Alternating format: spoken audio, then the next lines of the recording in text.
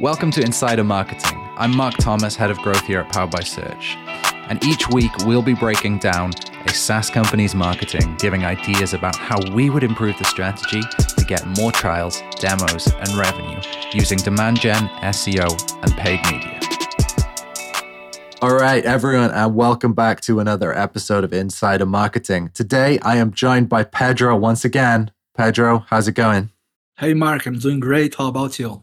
Yeah, I'm doing really well, thanks. Although I do have a cold. Also, I recently shaved my head for the first time ever, and I'm getting a lot of funny looks from people on the street, so I'm kind of worried about how that's gone down. But other than that, I'm doing great. Yeah, that was definitely a surprise.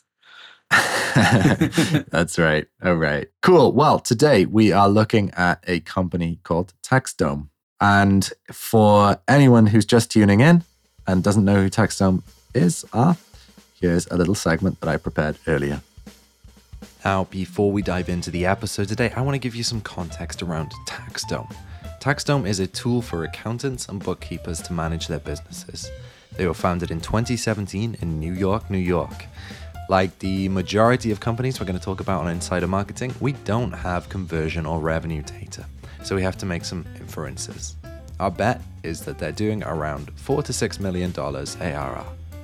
Today, we're going to share strategy ideas for demand gen and SEO with SEO strategist from the team here at Powered by Search, Pedro Villalobos. Let's dive in.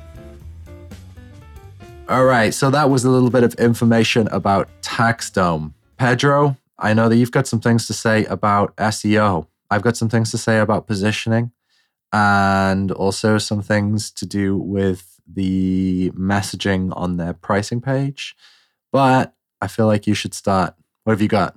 Yeah, so basically, I was looking at how they are performing on search, and they do have some really, really cool pages. When you look at their whole structure, it looks like they are following our playbooks, which is really nice. But even though they are doing this, they are lacking some technical SEO structure. So the website is beautiful, the content is good, but they aren't performing as they should.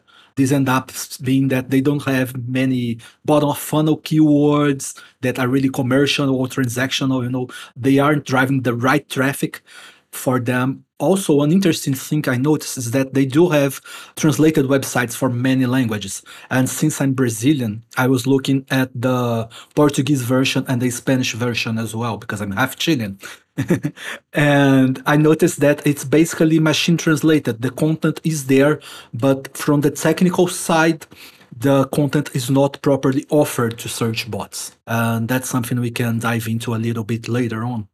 For sure. So let's go all the way back to what you said at the start there. You said the website is structured quite well and like they've been looking at our playbooks. Can you talk a little bit about what you mean by that? Yeah, of course. I mean, when you look at their product pages, they are describing the product really well. They are showing the pain points and then the solutions. They also have some really interesting comparison pages. And this type of content drives a lot of traffic and therefore a lot of right conversions for them. That was a really good surprise. It's usually not the case when you look at these websites, right? Yeah, for sure. So our whole way of thinking about how you should structure a SaaS website, we published in a blog post on our site. It's called the Authority Architecture Framework. And basically, rather than what most people do with their websites, which is just create a collection of pages and go about thinking, okay, what might someone know? What might someone want to know about this product? Our whole system is based on the concept that most customers have a similar set of questions. So those things are, what does this product do? How can I use it? Is this product specifically for me? How much does it cost? And how can I get more information about the general products, the pain points this product solves? Every website will fall into that. And TaxDome clearly has a similar idea because, as you said, they've really covered all the bases with this, right? Yeah, definitely. They are really following a structure similar to our authority architecture. And from there, it's easier to organize the website. And from there, basically what they have to do is follow some technical fixes to really have the website indexing and generating the proper traffic. Yeah. Okay. Well, let's talk about those technical fixes. What kinds of things are you seeing? Yeah, the first thing that caught my mind is that they basically use H1 for every header they have.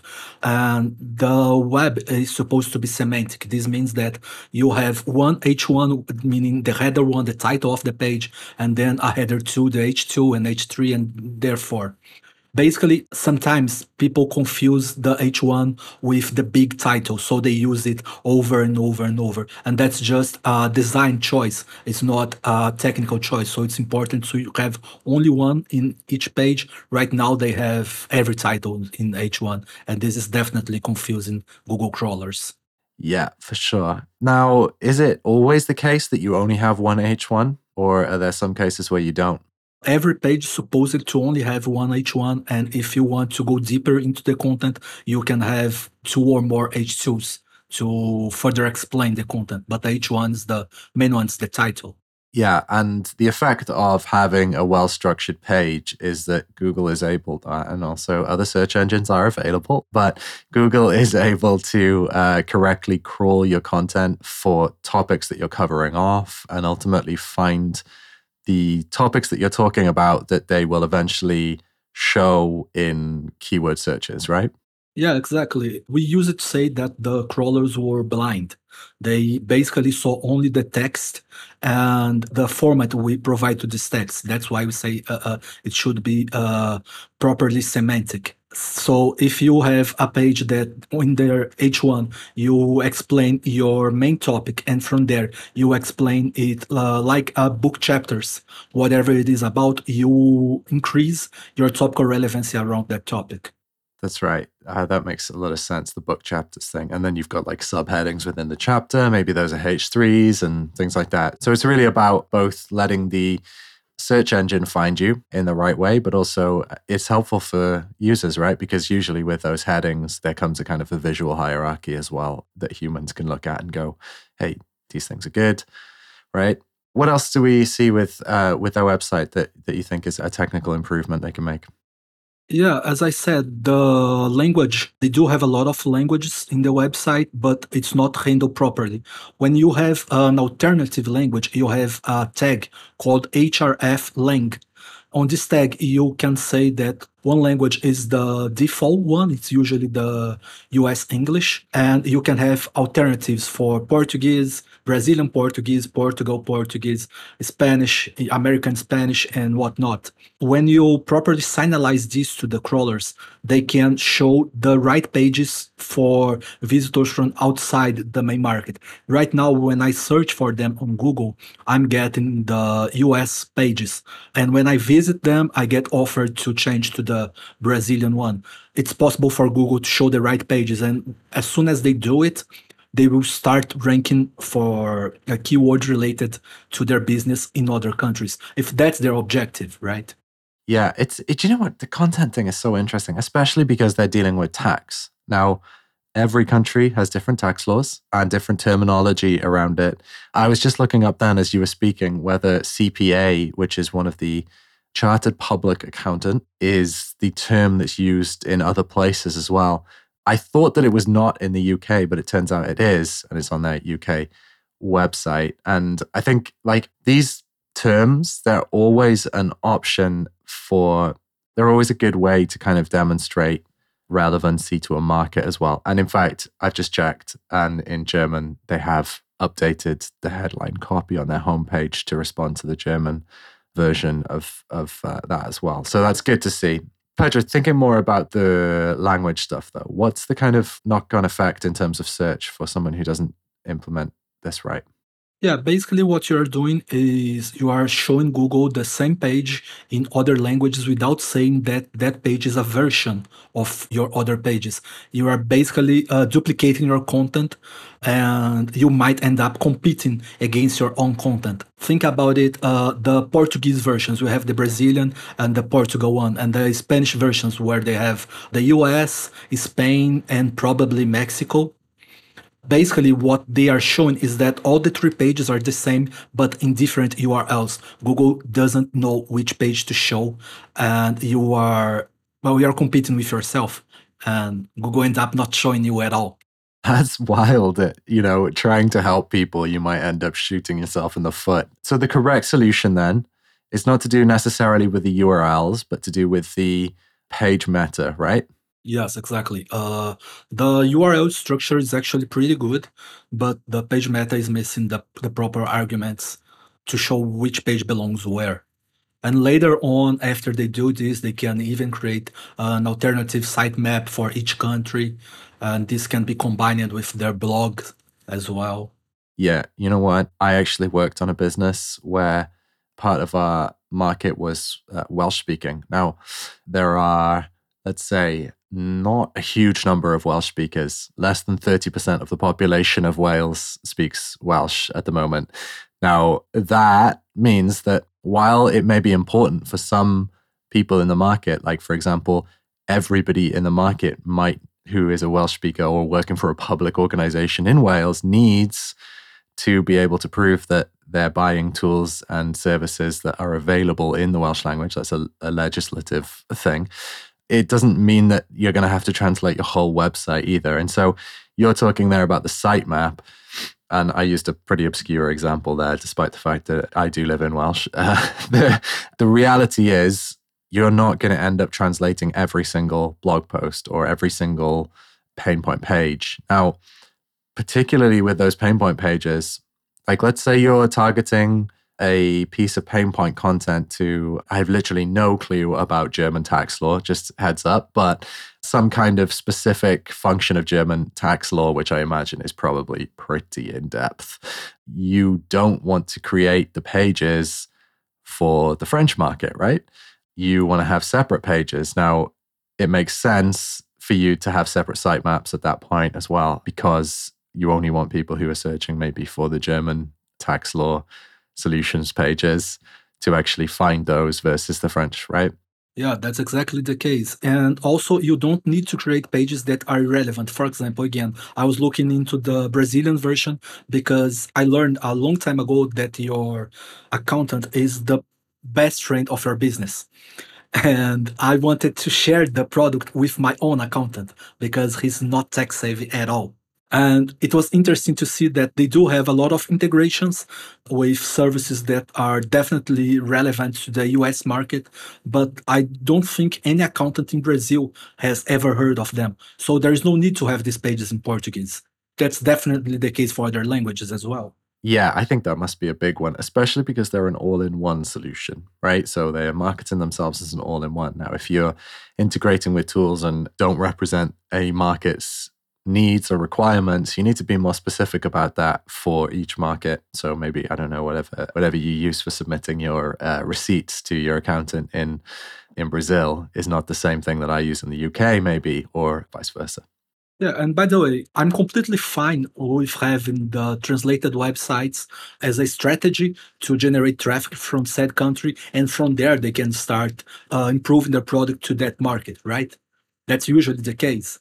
But if they don't have the proper structure for that website to show the crawlers that that website exists, they're just throwing their time and money out. Yeah, for sure. Do we want to talk here a little bit about positioning, because we've just mentioned the all-in-one thing? Let me just dive in a little bit before we come back to some search stuff. I'm really interested, by the way, Pedro, in how, put you on the spot here, but how TaxDome does in comparison to Canopy, which is getcanopy.com. So just in terms of search, because they rank for 13.8 thousand keywords, compared to 5,500 keywords for TaxDome. And I think that is probably partially reflected in their performance overall, because these companies, they have been around in terms of search a pretty similar length of time. In fact, Canopy has been around, has been getting traffic for 1 year more, according to 1 year less, I should say, than TaxDome, and they seem to be performing pretty well. Let's come back to that though. So, all-in-one positioning. We have several clients in a similar market to TaxDome who we have moved away from all-in-one positioning recently. So, there's a couple of reasons for this. The first reason that all-in-one positioning actually is not good for a company is because it introduces what we call switching risk. So anytime a business switches SaaS products, there's a cost in time and effort to learn the new solution and adapt it to their workflow. Now, this can be super difficult when your product replaces a single solution, but an all-in-one positioning implies that it can replace several or often many tools in a business's tech stack. Now, this compounds the switching risk for companies and often leads to resistance from internal stakeholders who are happy using the tools that they already know. And I imagine switching risk is pretty acute in an industry like accountancy, where there are many, let's say this nicely, legacy operators. So people who are happy doing business the way they've always done it, right? The second thing is that all-in-one positioning is actually not problem-focused. The reality is that most B2B SaaS buyers are looking to purchase specific tools to solve specific problems. They generally aren't looking for a holistic piece of software that helps run their entire business, even when that might create some more general efficiencies for them by cutting down the cost of many pieces of software or something like that. There has to be a specific pain behind that. We can talk about that in a second. And then the third thing is super vague in terms of differentiation. All-in-one positioning doesn't provide your prospects with any understanding of what makes your product unique or better than your competition. And so while I bet the cost savings probably plays pretty well with accountants, because let's face it, what accountant doesn't like saving? My general feeling is this probably actually causes some problems by making TaxDome feel less salty in terms of the marketplace. So what I mean by salty is they just don't stand out. There's no real clear reason on TaxDome's website that they should be chosen over another player in the marketplace. So going into this, what we usually do when we're repositioning a client who comes in with all-in-one positioning is we look at, first of all, the unique challenges of specific customer segments within their marketplace. So companies who have that kind of all-in-one position, in my experience, are usually thinking about too broad a market segment. They're thinking about anyone in the market could use this tool. That's such an understandable but ultimately inefficient way to grow a business. It's much more useful to focus on a specific set of firmographic or demographic data and then cancel out large chunks of the market so that you can really focus your efforts. And, frankly, most marketing teams are limited in terms of their capacity.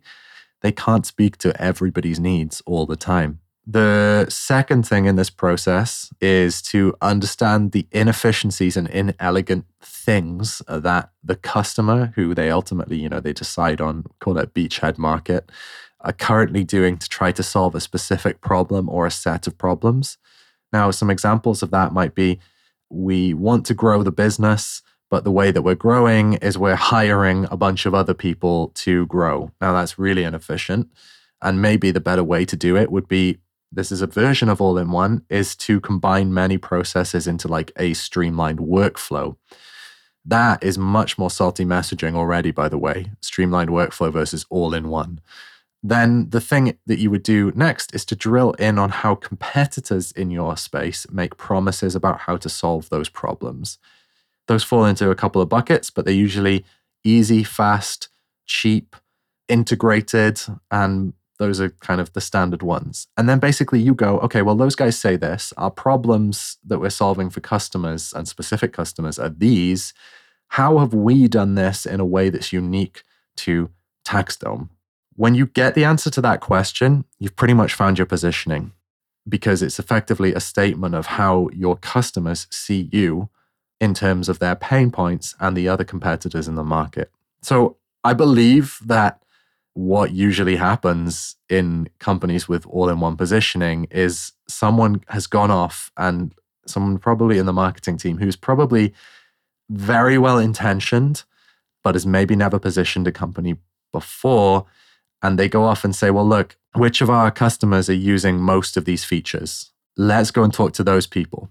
Now, if you choose the people who are using most of the features, you're always going to come back to an all-in-one tool because those people are already using most of the features. But that's not necessarily the best customer segment. Some other ways that you could do this instead would be to look at high NPS scores. So which segments of your customer base are getting high NPS scores. You could also look at which segments contribute the most to your revenue overall, to your ARR, which segments have the highest LTV, which segments are most attractive to you as well. That's one that goes unmentioned a lot of the time. Like, you don't always want to work with the big guys. You might want to work with the small guys. Pedro, what are your thoughts? Yeah, in a past life as a product owner, one really good sign that we had that the all-in-one position wasn't so good was that the clients, the leads, in fact, would come to us and ask for discount. Okay, I don't need to use this part of the product. Can you give me a discount? This was showing us over and over and over that we needed like the best clients wasn't the ones that were looking for everything, right? Especially because it's really hard to be great in everything. I've literally never thought of that before, but now that I have, it makes a lot of sense. And I can see how that is also a contributing factor to the all-in-one thing. I just want to finish off my part here by talking about the pricing page. So I've got to say the pricing page here is incredibly confusing. Now, when we're looking at demand gen, we're looking at the kind of the positioning and messaging, but ultimately what we want is people signing up to use the product. And so the pricing page is often a really key moment for us thinking about demand gen when we're thinking about consulting for a client. Now, how TaxDome's pricing works is, well, it's actually simple, but the way it's communicated is very complicated, in my opinion. So how it works in reality is you pay an annual subscription for the first user on your account. So basically the admin of the account, effectively, although maybe I guess that changes later. That costs £480 a year. I was looking at the UK site, so I'm not 100%. They have an interesting issue with their pricing page as well. If you Google for TaxDome price, you end up with two different pages. Oh, The US one and the English International one. The US has two prices, $25 for a TaxDome lead and $50 for the Pro. And the international one is only the $50. So again, we see the confusion behind not properly handling language, right? Yeah, that's really interesting. I hadn't noticed that. I'm just Googling it to see what I get. I get a page I've never been to before. So yeah, I see what you're saying. Oh, so in the UK, there is no option. There's no Lite and Pro. It's just one price, which is very confusing. Honestly, it's kind of thrown me a little bit there because I was going to say that on the UK version, you can add additional users to your account at either £480 annually, same price as the first user, or £60 per month for every user on a monthly basis. Now, in theory, that's fine because it's basically thinking about, okay, well, we're going to add more people. The difficulty is that it sounds punitive for firms that are adding more users. So that's one of the difficulties. So the language that they actually use is £60 monthly option is available after the first user. Now, the first user costs £48 a month. So it sounds like, okay, you want to add more, you got to pay more, like, and a higher price versus what you normally would expect, which is a lower price for the second, right? But I understand that their economics might be made on this basis. However, it is kind of cutting themselves off at the knees in terms of, that's a horrible metaphor, but in terms of the way that SaaS businesses grow. Now, SaaS grows because retention and expansion revenues contribute to the ARPA and the ARR overall, right? So expansion revenues are contributing to the ARPA, so average revenue per account. Retention is contributing overall to the ARR. Now, if you have a single price for everything always, so this is what TaxDome is doing, £480 a year plus however many users you've got. There's no extra features that you can unlock. There's no additional volume, as far as I can see, that you can unlock. It's just how many users you've got. Right. So if you have that, you hit a ceiling once all of the users in a firm are onboarded. So let's say you end up talking to firms who are 2 to 5 users, right? You only ever have a fixed amount of possible revenue.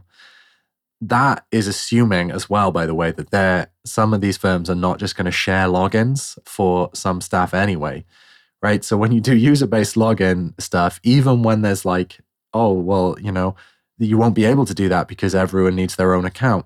The reality is, like, they might give the senior people accounts or the people who use it all the time. And then there might be like a functional kind of like John Doe account that everybody in the business uses to do stuff. So TaxDome are going to grow much more slowly as a business and make it so much harder, unfortunately, for their marketing team, because the acceptable CAC, cost of acquisition for a customer, will stay low if they stick with this model. Now, it sounds like in the US, they're thinking about, they're already doing what I think they should do in the UK, which is have tiered pricing. So do tiered pricing, not just on the number of users, but on the features that are being used. This is flexible because it allows you to add new revenue streams as you grow. And as you've got to hit those growth targets, it allows you to create expansion revenue. It allows you to retain customers in a way because you're able to add additional value for them. And plenty of all-in-one style tools have this pricing, and they are wildly successful. Intercom is the obvious example. Intercom built an absolutely enormous business off starting you off with a relatively low sum and then completely pumping it up because they add features and you want to access their other features. And you never feel bad about it until suddenly someone's like, oh my gosh, we're spending a third of our revenue on Intercom. Yeah, because they are offering and they are providing new services and they left space for their marketing team to sell more, right? Right now, if you are always positioning yourself as all-in-one and that everything will always be included, you can't upsell at all. That's it. You end up losing your customer. For sure. Pedro, we're about to finish up here. We're going to run out of time. There is so much that I want to talk about. I wanted to talk about the performance of Canopy versus TaxDome in search, but I'm not sure we're going to have time. But before we end up, is there anything you want to say? Yeah, I mean, when you think about the performance comparison, considering the issues, the technical issues they have, I don't think it's even fair to compare exactly how they are doing. We are not on the same level of, you can say that the search is favoring one or another when one of them has technical issues, right? From there, I believe it would be really helpful for them to take a look at proper handling the language, as I said before, also the structure of the pages, the H1s and all, because it is hurting them. And one thing that caught my attention is that the overall pages are slow. Again, that's a technical issue that they can't fix. And I believe that if they can level the field with the competitors on the technical area, we can start comparing them and even comparing the keyword rankings they have.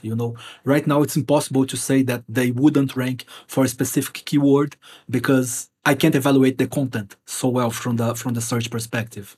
That all feels very fair. Pedro, thanks so much for your time today. This has been really interesting. And I always think at the end of these things, we could have talked for hours, but it's good for listeners to leave people wanting more. So thanks for that. Well, that's it for today. But friend, it doesn't have to end here. Because if you want to do something about your SaaS marketing, you should go to our website. We have heaps of in-depth blog posts, podcasts, and other resources about how to grow your demos, free trials, and signups with demand gen SEO or PPC. Now, if you want us to help you with that, you can book a SaaS Scale session by clicking on the Work With Us button in the navbar. Or you can follow me on Twitter at I am Mark Thomas, that's Mark with a C, or follow our founder Dev Basu, that's DEVBASU.